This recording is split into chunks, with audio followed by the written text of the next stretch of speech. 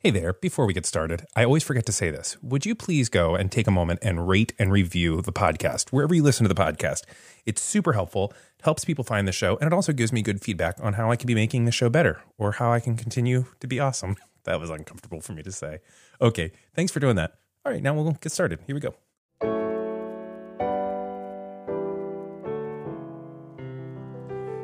Hey there, friends.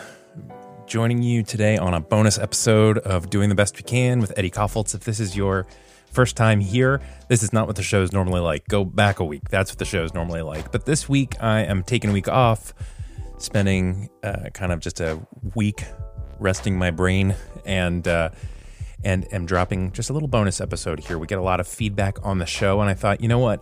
I was putting all the feedback in the newsletter, which I'll still continue to do some of, but also thought, you know what, just like every 5 or 6 weeks, I'll just do a feedback episode, a little bonusy sort of episode, which is what we're doing now. And so I'm going to read some feedback from some of you. Some of it's going to be serious, some of it's not. All of it is sort of in reference to other issues. So you won't be lost if you haven't read the newsletter or listened to the podcast, but I will give you references if you want to go back and kind of connect the dots. So the first one we got is from my old friend, Taylor Fadina. I've known Taylor for a long time. I kind of forget if it was back in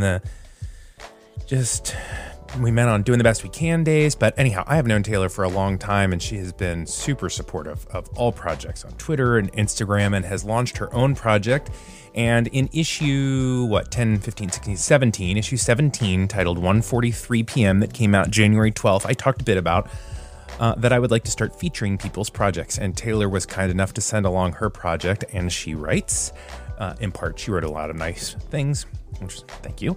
She said, after listening to Annie and Eddie Keep Talking, by the way, this is a show that I used to be on and love doing. She says, after listening to Annie and Eddie Keep Talking, among other shows, I realized I generally love to hear two people talk about the minutia of life in great detail. The Snack Show is a great example of this. Yes, it is. My new podcast, she says, very new podcast called Tailored Creative. Get it? Tailored. Her name's Taylor. Tailored Creative. Season 2 releases in March. In general, I host creative conversations on any topic the guest finds interesting. Would love to have you on if you'd like. Yes, I would love to be on the show. Yes, let's do that. Come on, Taylor. I'll be here. Email me. We'll figure it out. But until then, I'll keep listening to yours and keep reading your writing and supporting our friends' projects. Sorry, did you just hear my phone beep? I apologize. This is live and we're doing this in one take. She said also, in tandem with the podcast, I create 3D greeting cards, photography, and other creative projects I intend to sell.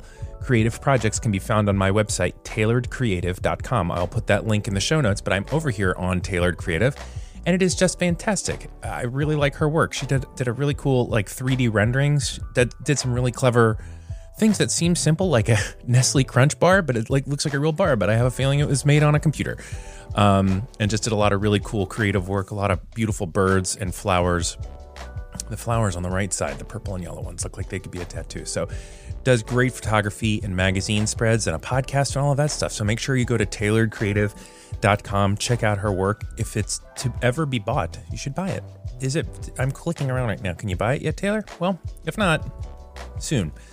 tailoredcreative.com. Make sure you go there, and I guess make sure you listen for me on her podcast later in March and April, since I both received and responded to an invitation on a podcast. So, Taylor, thank you.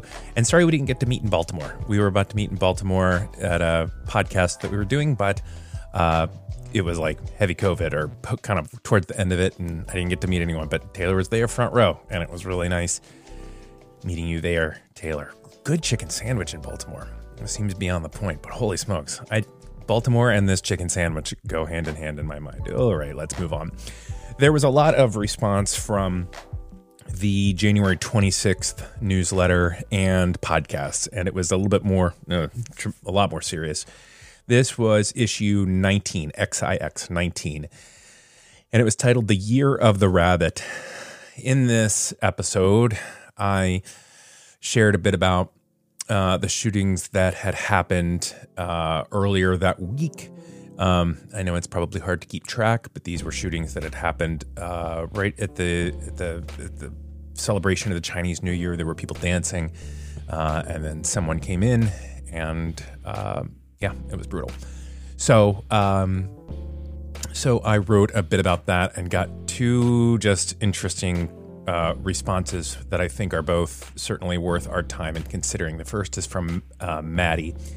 And just so you know, I edit some of these because they're just, some of it, I don't know, just doesn't feel, it feels like it was just to me. So I'm gonna read the parts to you that seem more public, so if that's okay. Okay, Maddie. Maddie writes in response to this article, she said, "Man, this hit home today. Thank you for writing and sharing. I was raised in Newtown, Connecticut, and was a mile up the road in my freshman choir class when the Sandy Hook shooting took place. Maybe it was just my age or naivete and closeness to the situation that made it feel so unfathomable at the time, but it felt like it shook the entire world. These days, I feel the same reaction you do. I skim the headline, justify moving on by telling myself I need to protect my own mental health and not knowing the details, and then forget about the problem until the next headline. I convince myself it's a lost cause because if nothing has changed yet, how could anything change?" She continues on to say, "But then I read this and appreciate what you've said, and I think thoughtful words like this are a part of the solution.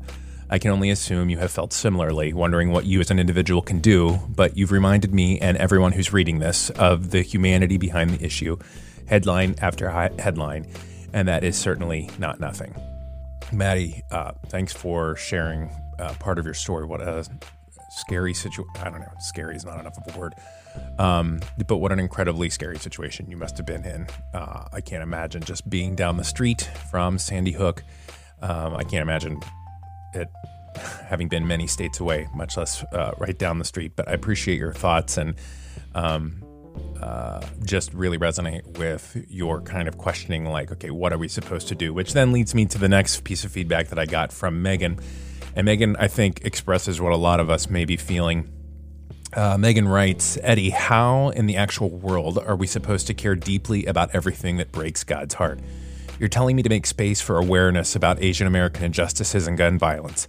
So does that mean I forget everything else and set aside the people starving in Somalia and elsewhere, human trafficking, lack of clean water in a lot of countries?"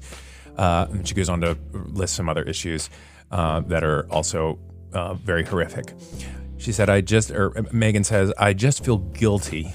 I just feel guilt when I keep being told to be aware of and care deeply about something else because it seems like everyone wants everyone to care about, research, and be familiar with their problem and why it's a problem and why we all suck at humanity for not caring or being aware of their problem. I can't do it. I get that there is problems and they're horrible and they shouldn't be happening. What is my part to play in every single problem on the face of the earth? And then Megan closes by saying, "Is this depression talking, or do other people feel this way?" Yeah, I think, Megan, I think that I don't have a great answer for you, but I have two thoughts as I was considering this. One, I totally understand and empathize with compassion fatigue. We live in a pretty broken situation right now. And if we allow ourselves to go down the wormhole of all of the darkness, some of which you have illuminated in your email, it's pretty overwhelming. And so, yes, I get it. Secondarily, though, I do think that there is a responsibility to not, because of the overwhelmingness, just disappear and do nothing. I don't think everybody has to care about all things equally. I know they're all equally important. They are really equally important, but there's a lot of things I haven't written. For example, there's a lot of things I haven't written about. It doesn't mean I don't care, but that week, at that point in time, and now, the issue of gun control and common sense gun reform matters to me. And so I'm not saying it's more important than anything else. I'm just saying that that's something I could do with my little newsletter that week, is write something. And so I think, Megan, the response in a way and the consideration in a way is, one, don't burn out on it all, but at the same time, don't do nothing. Not that you're saying you would, but we can't just do nothing because there's so much something that needs to be done. If we all just kind of picked a thing, we all dug in just a little bit, it would move the needle exponentially on a lot of different things. There are enough of us, there are enough resources, there are enough voices, there's enough money to move the needle on all of these injustices. And so I would say just a baby step might be really helpful. Maybe Megan, maybe you didn't need all that. Maybe you just needed someone to say, I hear you. And so I do. Because this is one way I can't tell if this was a solution moment or or not. Okay. Megan, thank you for writing in. And also, Maddie, thank you for writing in about the year of the rabbit. Okay. We have some audio that people sent in. You can record messages, by the way, and I love them. I get very few of them now. I think everybody burnt out on them because I didn't check them for a while, but I'm checking them now, and they're great to hear.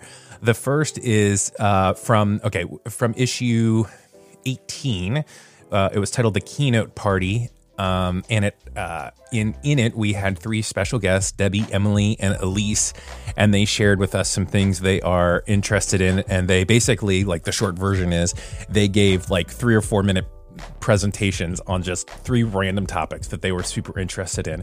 And Rachel, who we will hear from in just a moment, heard that and has a response. Here's Rachel. Eddie, hello. This is Rachel. I'm calling from Perrysburg, Ohio. And I am calling to say how much I thoroughly enjoyed the delightful last episode of the podcast.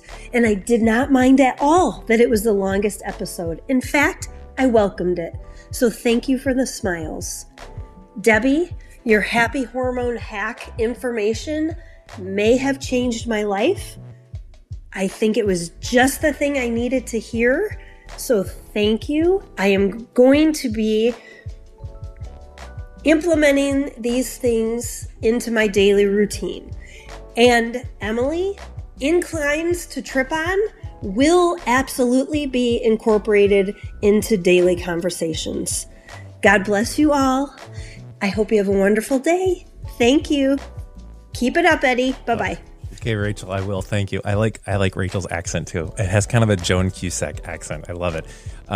And I also, I'm laughing because if somebody hasn't read issue 18 and has no idea what's going on and why we're talking about happy hormone hacks and what is this podcast about, welcome to Doing the Best We Can. It's just a little bit of stuff. The next person we got to hear from was Kelly. Kelly left a message after the February 2nd issue 20 XX, which was called Demolition Deconstruction. And in that, we also had a guest on. Her name is Katie, and Katie is working on a project that we shared a little bit about, but that project kind of resonated with Kelly. And so here is Kelly. Hi, Eddie. My name is Kelly. I live in St. Louis, Missouri. I just wanted to say I really appreciated your most recent episode. I mean, I love all of them, but I really appreciated the one where you're talking with Katie. I've been pondering a podcast for a while, and I think that I'm thinking that this will be the year that I step out and actually launch something. But I wondered if you had any tips on how to make sure you have, like, not that I need every single big ticket item to start, but just what are the essentials in starting, besides a name and all that. I have a name, but just kind of feeling like I would love some more guidance, and wondered if, I could either get Katie's email or just any info on best tips on starting. Okay.